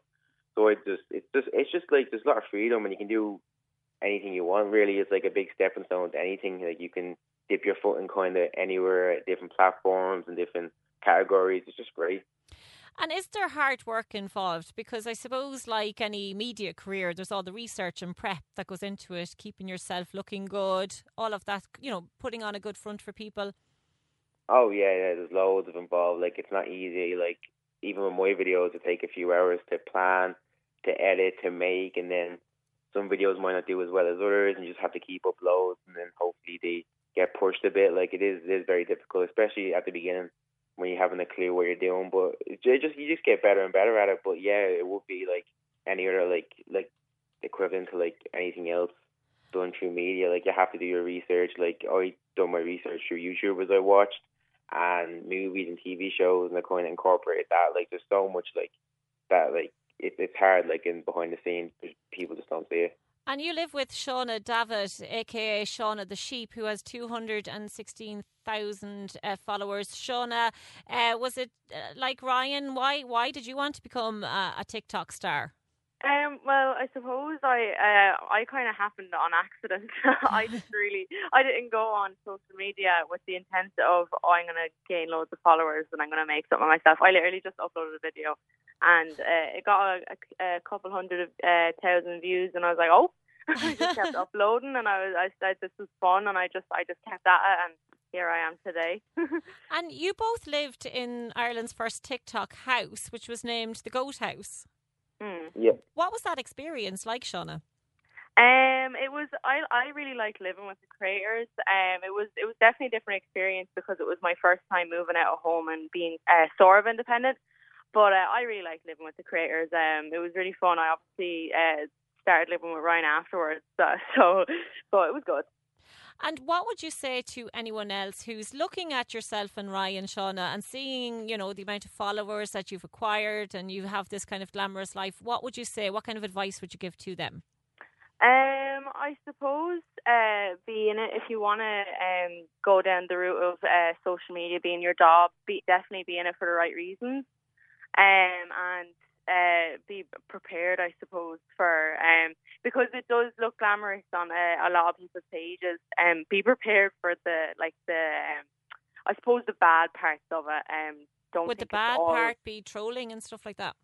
Not even, just kind of like Ryan said earlier, like your bad days, like just kind of like if you don't get like the views you expected, or like if you don't get the reaction you expected on a video, it can be a little bit disheartening, especially if you put like a lot of hard work into it. So I suppose just to be prepared for your bad days, because TikTok and Instagram do that sometimes, where they don't push your stuff, and it is disheartening, but it happens. So. And Shauna, just let people know how they can find you, follow you on TikTok. I suppose look up Shauna the Sheep on TikTok. I have two accounts, Shauna Davitt 123, and then Shauna's the Sheep. Okay, and it's Shauna _ Sheep 123. Ryan, what about yourself? How can people find you? It's just Ryan Mar 99 on Instagram and TikTok. Brilliant. Okay, great stuff. Listen, guys, thanks so much for sharing that with us. Back after this. Can we just talk? The Opinion Line on Cork's 96 FM. With McCarthy Insurance Group. Call in person or call them now. They don't just talk the talk, they walk the walk. See MIG.ie. The lines are live. And we're ready to talk. Can we just talk? Call 1850 715 996. Text or WhatsApp 083 396 96 96. Email opinion@96fm.ie. The Opinion Line with PJ Coogan. On Cork's 96 FM. Fiona Corcoran in for PJ Coogan. Now, Steph has been in touch with us here on the Opinion Line on Cork's 96 FM to say hello. I found a beautiful watch on Red Barn Beach in Youghal on Tuesday morning. Just wondering, could you announce it, as it might belong to someone living in the city? The watch is worth around 150, 200 euro. Some person might be looking for this expensive watch. They can contact my number. So thank you very much to Steph for that. If anybody did lose a watch on Red Barn Beach, maybe that's it. With regards to the conversation I was having with the influencers, imagine for a moment if you could influence real change in things like world hunger or climate change or health service or housing. I like the Marcus Rushford version of being an influencer. The man developed a separate skill, built a name for himself, and is using his profile to try to ensure school kids don't get hungry. The problem with so many influencers will be that it's harder for someone to stand out. And that came in from Eugene. Thank you very much for that, Eugene. Keep your calls and comments coming in to us. 1850 715 996 083 396 96 96. Now, from influencers to interior designers, Jerry O'Toole, good morning. Good morning. How are you? I'm very well. Thanks for joining us on this Friday morning, Jerry. So, my pleasure. With regards to interior design, I know so many of us have been at home for the last year and a half and have been kind of relooking, I suppose, at our houses and, thinking about changing them around a bit. What is the kind of main trend in houses at the minute with regards, I suppose, to colour in particular? I suppose it's funny you mentioned just about, us all staring at the four walls. I have a lot of clients getting in touch now that basically did nothing last year because nothing was open, and they're finally getting around to thinking about things. Some clients are after moving into older homes that they've to renovate, and the biggest issue there is colour scheme. So before, everyone loved yellows and orangey tones and terracottas, and that's definitely not where we are today. we tend to go for cooler kind of colour schemes like greys, whites, neutrals. And it's amazing, actually. I put up a post on my Jerry Designs Instagram the other day, and it was a simple hallway, but had a lot of browny woods. There was a creamy floor, and just with a simple paint change to the doors, I did them in like a charcoal grey, and then the walls in a light off-white neutral. Like, the transformation was huge. So I'd say to people, if things are bugging you at home, definitely paint can be the most transformative thing. Yeah, because even in my own house now, we were looking at the same walls for 10 years, and obviously with young kids, they became quite battered looking, and we painted the whole house a while ago, and we kept a lot of the neutral colours, but one wall in one of the sitting rooms that we did was like a really bright blue, and I was just wondering, is that just us being completely off the wall, or are people trying now to kind of go towards deeper, darker, brighter colours in their house? I think it really depends. Like, accent colours in a room were really popular for a while. You know, we all know of the chimney breast maybe painted a different colour to the rest of the room. I think it's no harm having a pop of colour. We can all get very bogged down, and things can look a bit boring if everything is just white and grey, you know? Yeah. I like in a house to have a flow of maybe a gradient of colours from room to room. So, for example, maybe if you had a little pop of blue in your living room, it might be nice to go to the next colour on the colour wheel in the adjoining room. So maybe a soft green or something brought in somewhere. I think mostly what's in popularity at the moment is I'm seeing a lot of whites coming back on walls, and that's rather than the greys that have been so dominant for so long. But the important thing to understand then with whites is not all whites are created equal either. And that can be a pitfall for a lot of people, because they might put in a lovely grey new kitchen, and in their open plan space then they're going to paint their walls in what they think is just a generic white, and the white has a very yellowy or creamy undertone which doesn't necessarily complement the grey they're after putting on their kitchen. So there's a lot to think about. I think the best advice I could give to people with colour is to always understand that every colour has a base within it. So there could be a cool undertone or a warm undertone. So just watch out for that. And definitely testers are your friends, because colour, light changes colour. You know, a blue colour in your living room will look completely different in mine, and that's just because of what light is coming into the room and what way the room is positioned in the orientation of the house, you know. And indeed, Jerry, our own Fergal Barry here on the Opinion Line on Cork's 96 FM yesterday was telling me about different lights. Like, there is a blue pink and a red pink. Yes. Just in case we didn't have enough to worry about with paint, now we have to worry about the colour in light. Often if I'm chatting to a client and they can't understand, let's say they've, again, done up their kitchen and they have these lovely lights over the island, and they're unsure as to why the lighting feels off in the space. It can sometimes be as simple as a bulb change, because they've used warm light bulbs in some and cool in the others, and obviously those aren't going to complement each other very well. So lighting is a really important one to think about and plan out. And it's not like it's rocket science either, but it does, if you have the opportunity and if you're doing a new build or renovating a room, it's worth actually sitting down and just planning out what's in that room. Is there certain zones? Are you know, obviously in a kitchen, one of the pitfalls I see a lot of the time is people will put in a ton of spotlights. And that's fine, but it's very harsh and glaring light maybe in the evening time if that's an open plan space and they want to relax with the family after dinner or sit at the island. It's important to have these lights on dimmers, but also to have different circuits for your lighting. So it's nice to be able to turn off those glaring overhead lights and switch on to a more accent lighting that's coming around the room and changing the mood entirely. And I think for for the average person thinking about lighting, a great place to go to understand levels of lighting is into like your local restaurant or a nice hotel. They always have really well planned lighting, and it sets the mood entirely. And like there's a lot of apps now that people can avail of as well that can like change the lighting in the house, isn't there?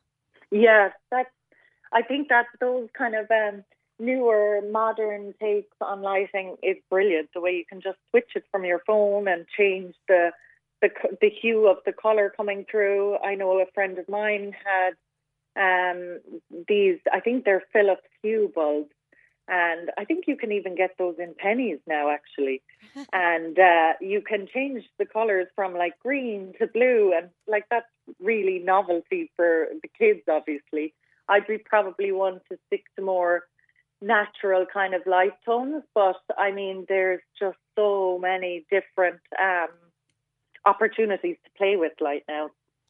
And do you know, like I suppose like with nightclubs as well, I know we haven't seen the inside of nightclubs in like nearly 2 years, but they would use the same kind of lighting system to bring effect on people as well, wouldn't they? Yeah, of course. God, nightclubs feel like a distant memory now. but they definitely put a lot of thought into their lights. But I think my favorite interior to go into, and I've seen this time and time again, people can spend a lot of money on their new houses and they could lose it at the last hurdle, that being the light. And if you walk into a space, you could have a really nice, luxurious kitchen, lovely furnishings, but you're going to feel uncomfortable if the lighting level is wrong. You'll know yourself moving from a very glaring light, maybe when you're out shopping. Sometimes I get kind of uncomfortable if it's very artificial, glaring light. It doesn't suit me for too long. Yeah. As humans, we're not built to deal with that kind of very artificial light. So I'd always favour something softer, use your natural light where you can in your home, but then just nice little pockets of soft lighting. And in a lot of my designs, I'll use a lot of lamps as well and just zone out different spaces. If you do have a big living room, maybe you have a little reading area over to the side. Think about backlighting some of the fitted furniture, because that can be another lovely element to light up in the evening time of the room. And again, don't just make sure you have the conversation with your electrician if you are building. I've seen simple things go wrong, like you could have a really nice big feature chandelier in your hallway, okay?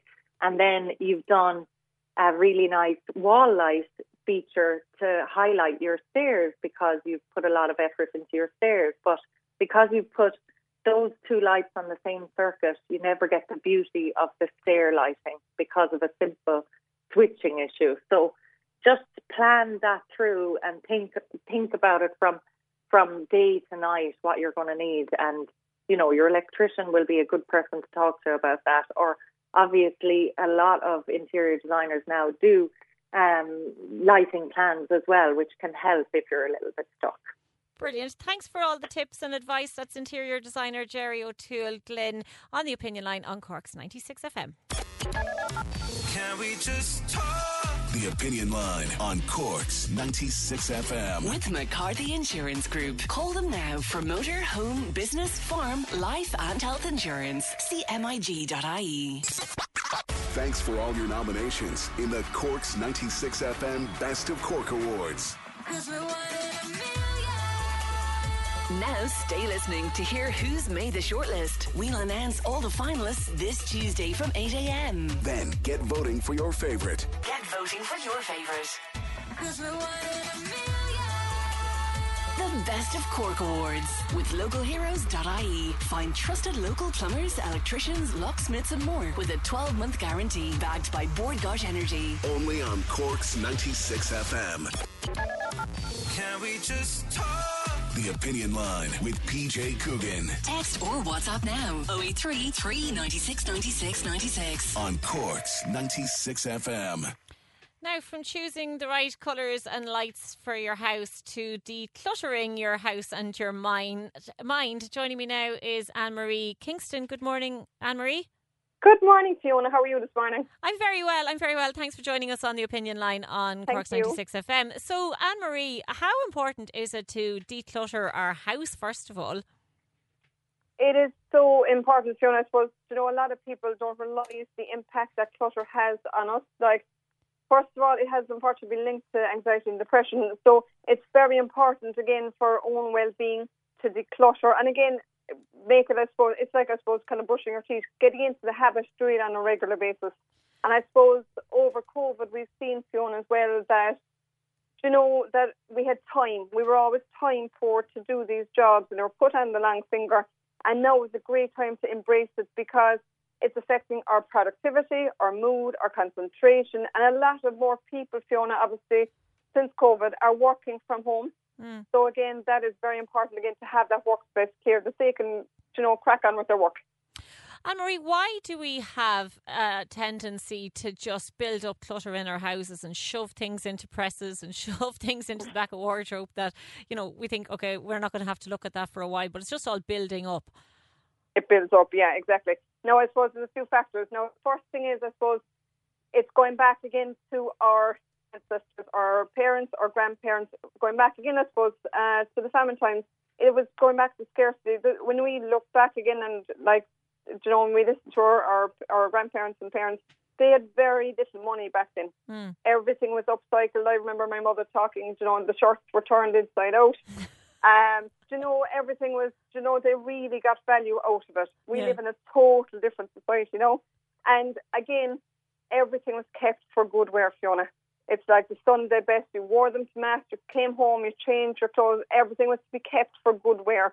It's again like here, I'm based here in Clonakilty in West Cork, and you're going back again like to the station, having mass in the house. Yeah. The good china was brought out, the good cutlery was brought out.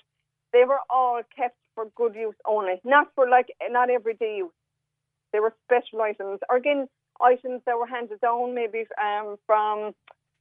from grandparents who would have inherited pieces maybe of antiques or different pieces or jewellery. And we're absolutely, I suppose, again, as a nation, we're very slow to let go of stuff. Yeah. I mean, I even know there myself, like a cardboard box, something might arrive in the cardboard box and I think, I might use that box and I never use it and it's just there on top of a load of other stuff. So, I suppose the root of the clutter are, the fear of losing memories, really, is it? Or that we might have a useful item that we found and we may not find it again, so we just hold on to it in case. We hold on to everything, exactly. And it's that saying, as we say, that'll come in handy sometime. And I've been saying it, I suppose, since the 19th of March last year when I was doing one-to-one sessions. I would have been doing nationwide decluttering sessions here in Ireland. And then, obviously, my diary was wiped, COVID kicked in, and I took my business online with my membership site. And the biggest thing that came up for people were they're like, Anne-Marie, I never realised I've actually only been tidying my clutter. So they were moving their clutter from one room to the next, Fiona. And another part of that is, the homes are different. We have way too much storage in our homes. And we feel then, God forbid, if we have an empty press, we have to fill it. And we buy an emotion is another thing. There's a lot of factors when it comes to clutter, to be quite honest. And how often do we need to be decluttering? I mean, we've bank holiday weekend ahead of us now. Should we be decluttering over the bank holiday weekend? Or is it just a kind of once in spring, once in the winter, or just once a year even? It's a continuous process. Okay.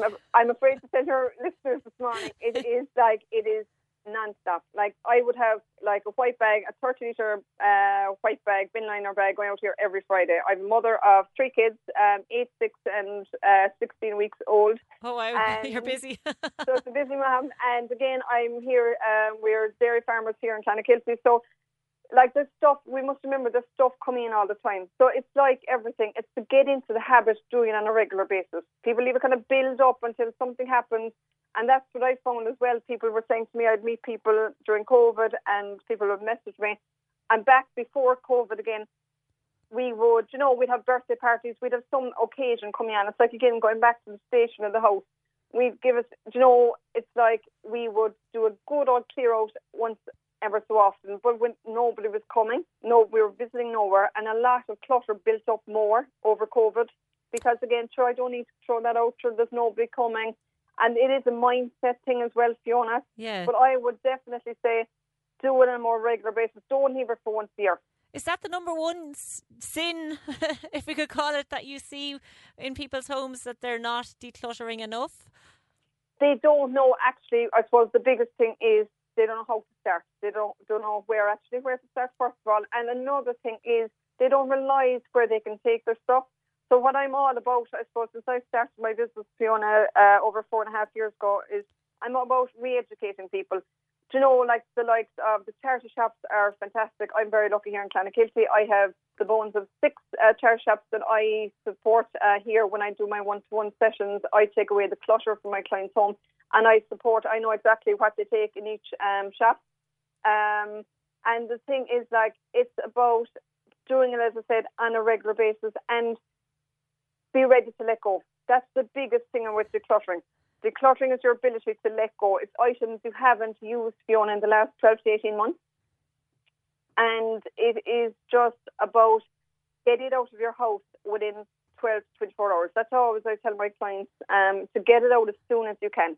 But what if is it an issue with storage? Like, what if there was an item that you hadn't used in 18 months, but, like, you know, you might use it in a year or two? Do you know, like, is there... Should we be improving the way we store stuff? And I think that's the whole thing with I'm all about maximising your existing storage to its maximum, basically utilising your storage correctly, because I find that, you know, the more storage you have, the more stuff you put in there, and you'll close the doors to it. Yeah. But it's just about seeing it with a fresh pair of eyes and just seeing, okay, really and truly, what have I used? I've been saying this like since March last year. If we have not used these items in a world pandemic, Fiona, when are we going to use them?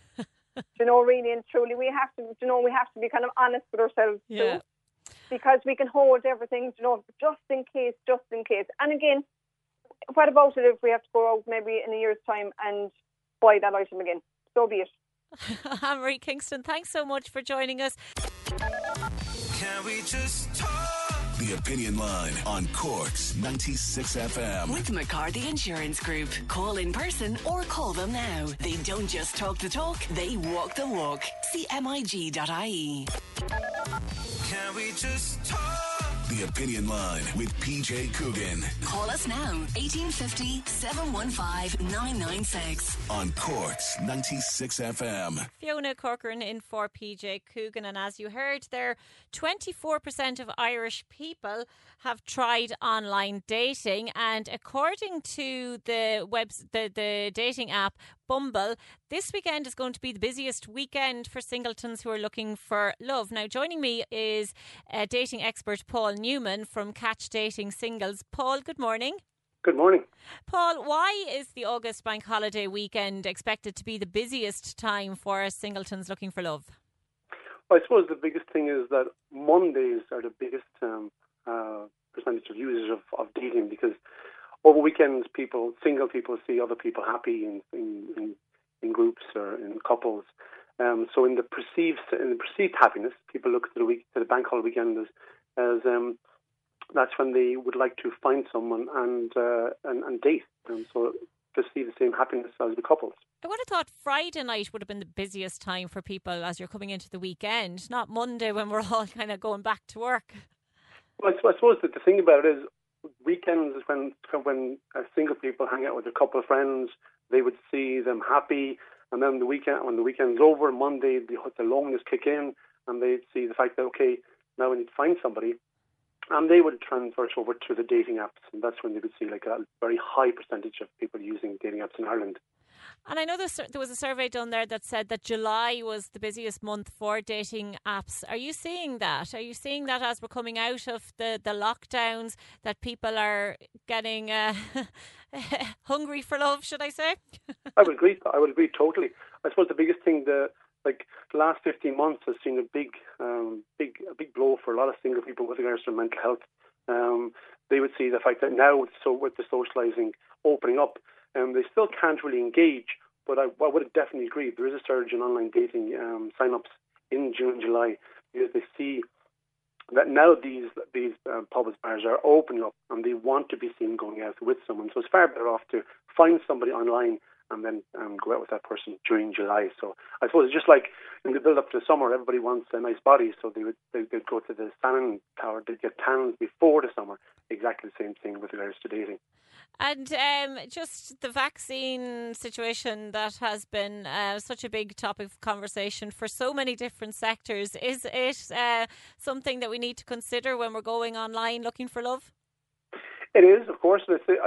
You mentioned Bumble there with regards to the same with our app, iCatch. The fact that a lot of these dating apps are using these vaccinated, unvaccinated. I suppose, a lot of people are looking from different angles, saying it's not very popular to list if you're vaccinated or unvaccinated. I suppose the key element here is bars and restaurants and environments are opening up more to unvaccinated or vaccinated. I suppose it is becoming an issue with regards to dating apps. And as you saw with the HSC 2 weeks ago, I've kind of teamed up with a lot of dating apps with regards to doing a big push with the vaccination push. So I suppose it is. I don't really like it because it's putting a kind of a separation on everything. But in all reality, it is what the government's pushing. So I suppose they're linking up with dating apps. It sounds like a complete romance killer, though, doesn't it? Have you got a good sense of humour and have you been vaccinated? Of course, absolutely. And this one big thing that I think a lot of our users realise is the fact that the dating culture is this whole concept of I am just a face. And that's one thing I suppose a lot of people, I think a lot of your listeners will resonate, is the fact that when a lot of single people are used to going to bars, clubs, restaurants to meet people and getting up, talking and meeting people and showing their real personality, because Irish people are very, very funny and very charismatic. But when you go online, it's very difficult to kind of put that online. So I suppose what Catch is probably the only dating app that allows your personality and shows your personality more than just your face. And as we're talking about romance killers, what's the biggest turn off for people? What's the biggest killer thing to put on your profile? Of course, the biggest thing from a woman's point of view, if you ask 100 women, they'll say, for example, sunglasses. Sunglasses, fish, guys with fish. What? Guys, exactly. It's the common ones. It's the ones that for guys or girls or guys are in groups, and it's very difficult for people to kind of pinpoint who they are. So there's a number of key ones, but in all reality, everyone always says good headshot. No matter if you're a face or radio, it doesn't make a difference as long as you try and show yourself. But in all reality, as I said, the way the market's going, if you look at the market with regards to the acceptance of TikTok and videos and so on, more and more people want to show themselves, and more people are using online dating. Now, you said 24% of Irish users are using online dating, but in reality the figure is way, way higher. We're one of the third highest users of dating in the world, Ireland is. So I suppose we are now more and more acceptance of showing more online. Yeah. So the idea of showing ourselves online in a video format, because if you look at most of the dating sites, you mentioned Bumble, for example, and that's where women are the leader. But in all reality, still can show a picture. And with Catch, we only do video because the video will show the real you. So if you look at the majority of the industry, and I'm sure a lot of your listeners agree, is that the amount of times they went on dates with people, and then the person they're dating is no way near the person they've looked online. Somebody has been in touch to say they were in a restaurant last night and the table nearby, the guy was talking about his dating. They couldn't really hear what he was saying, but the crescendo was that the girl wanted a picture of him smiling. She sent a message saying, "Gold tooth, bye-bye." He was very upset about it. People just seem so cruel, But a caller has been in touch with a question for you, Paul. What about us who don't have online apps? Are there tips for us to make connections? Well, I always say that the crucial element here is to just get out and talk. Now, I've always pushed people when they come to us and say, right, listen, you're better off going into a petrol station and just, if you catch eye contact with a girl or a guy, go over and initiate conversation immediately. Just go chat with her. You might feel very anxious, but it takes 5 seconds for your brain to kick in, and that's when your brain says no, no, no. By just acting, you're actually initiating it. By doing, it's like when you're teaching tennis. You don't perceive it, you just do it. And by doing, you learn. So it's just better off just going to a petrol station today and just going up to somebody and saying, hi, and then starting from there. Brilliant. Paul Newman, you're from Catch Dating Singles, is that right? That's correct. iCatch.com. We're based in Wexford here, and we have a video dating app that's specialising in relationships. Brilliant. And just before I let you go, Paul, there's another caller been on to us here. How can we tell if people are on for the right reasons? Well, what are the right reasons? It's very difficult. It's all individual because like, a lot of people could be on for hookups. A lot of people could be on for relationships. People could be on for different things, LGBT or BDSM or whatever. It doesn't make a difference because Ireland's a very open market. So like it's always best to be open and straight up front. What do you want? Say it straight away because then the person you're talking to knows exactly what they're dealing with. The worst thing people hate is where you initiate with someone and then they aren't very clear and then you eventually spend a lot of time with that person and then it's wasted because they tell you what they want and that's not what you want. Brilliant. Straight up at the start. Lovely. Paul Newman from Catch Dating Singles, thanks very much. And just earlier we were speaking about when you are on a night out, some of the funniest things that you've brought home. Brian has been in touch to say a clothes horse that was hanging out of a skip. It's still like new many years later. Serious questions were asked the following morning. I bet they were, Brian. And if anybody is going on their staycation this weekend, enjoy. And if you are going to be going around Cork in particular and you want to learn more about seafood and what we have to offer here, I'm joined now by Lucas Serpa Maciel Lisboa. He's the junior chef de partie at the beautiful Bunnycanellans in Myrtleville. Good morning, Lucas. Good morning. How are you? I'm very well. How are you? Yeah, I'm all good. Glad to be here. Lucas, when we go on our days out here in Cork, I think we always love to end up with a good old fish and chips. But there's more to fish and seafood than the good old fish and chips. Oh, for sure. Ireland has such great potential for awesome dishes involving shellfishes and seafood in general. So I'm glad to see on how the things are going to the producers and how much effort persons like BAM and on the Fault Ireland are put effort on that things. So it's great being part of that program, and it's great being part of tries to help the persons get more than fish and chips. And what, you're a chef there, and what kind of dishes do we normally like apart from the fish and the batter? Do we go for more simple things here in Ireland, or are we a little bit more adventurous? No, well, I'm sticking around the classics. I love a good bowl of mussels with a nice bread to, deep inside of the stock. Yum. So, yes. And it's not going to be it don't need to be an adventure. You're just going to grab a lovely piece of fillet and make it in your house, bake quite easy. So stick it in the oven and season with salt, lime, pepper, and you don't need that much, It's good to be sticking in the easy things. And Lucas, you're involved, as you said there, with the BIM Taste the Atlantic, a seafood journey. It's a collaboration between BIM and Fáilte Ireland, and the idea is to promote seafood in Ireland. Exactly. We went to Carramar a few weeks ago to meet a few producers and learn about more shellfish and fishes and seafood in general. And so if people want to go onto your website, what kind of things would they find on it? Is it just about different kinds of fish that are common here in Ireland, where we would get them? Is it that sort of thing? Well, we have 21 producers around the east coast of Ireland. And in the website, you can get a chart with all the information about them and get the numbers to schedule visits to a few of them. I know that Connemara oysters, they receive visitors. So if you would like to learn more about oysters and oyster producers and learn how to crack and open properly some oysters, I totally recommend that trip. And Lucas, you're from Brazil, is that right? Exactly. And do the Irish have a more of appreciation for fish than the Brazilians, do you think? Well, I think they are in the same level with a few differences in the process. I think the Irish, they appreciate much more than product, and the Brazil is more about the different kind of dishes that you can do with seafood. We put much more a lot of season and other things with our seafood than the Irish cuisine does. And do you think, in your own opinion, that we do seafood well here in Ireland? Oh, totally. You only need to find the right place. And unfortunately, the persons, they only had like the perspective about the fish and chips. But in the last couple of weeks, I've been learning much more about this and how the Irish cuisine can like be so friendly around the seafood dishes. And, you know, obviously it's lovely to go into a restaurant and have this beautiful seafood served up to you. But is there anything like simple fish dishes that we can do ourselves at home? Oh, totally.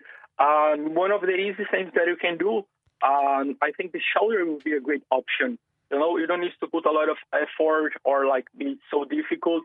Just grab a nice piece of fish, and the idea is being like mixing different kind of shellfishes and fishes in with a nice fish stock and some fresh cream.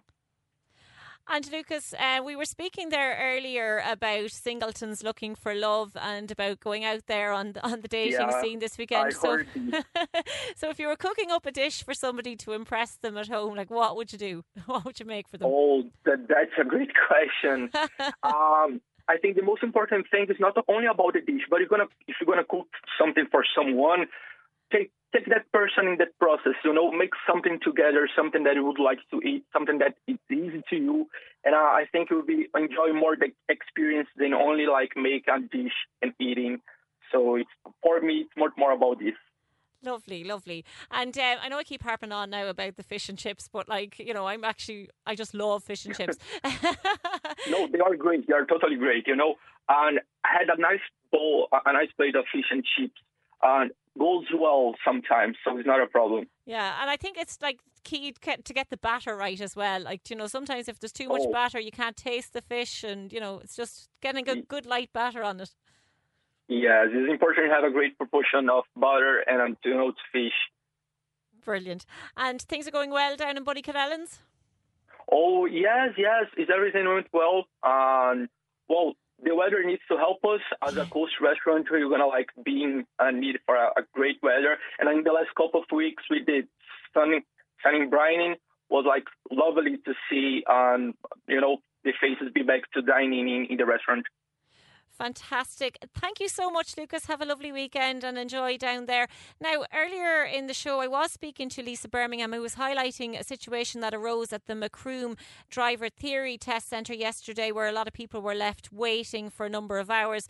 The RSA have just been in touch with us here on the opinion line to say, due to unavoidable absence of a staff member, there was a delayed opening for the Driver Theory Test Centre in Macroom yesterday.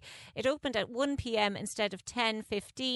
All 17 persons affected are being communicated with, and tests are being arranged free of charge. So thank you very much to them for clarifying that for us. Also, Dee has been in touch on the issue of hoarding to say, yes, I agree on the clutter. It can be an illness for some. An unhealthy habit can take over someone's mental health. Thank you for that, Dee, and thank you as well for your kind comments. Also to Pat, who has said, hi Fiona, thanks so much for your brilliant shows for the past 2 weeks. We will miss you. Thanks, Pat. I'll miss you all too. And thanks very much as well to the team here at the Opinion Line. They've been doing an absolutely fantastic job over the last 2 weeks. Fergal Barry, Katie O'Keefe and Wayne Hilton. PJ will be back with you next week. Enjoy your bank holiday weekend. Bye. Can we just talk? The Opinion Line on Cork's 96 FM. With McCarthy Insurance Group. Call them now for motor, home, business, farm, life and health insurance. See MIG.ie. Ever catch yourself eating the same flavorless dinner 3 days in a row? Dreaming of something better? Well, HelloFresh is your guilt-free dream come true, baby. It's me, Keke Palmer. Let's wake up those taste buds with hot, juicy pecan-crusted chicken or garlic butter shrimp scampi. Hello Fresh. Stop dreaming of all the delicious possibilities and dig in at HelloFresh.com. Let's get this dinner party started.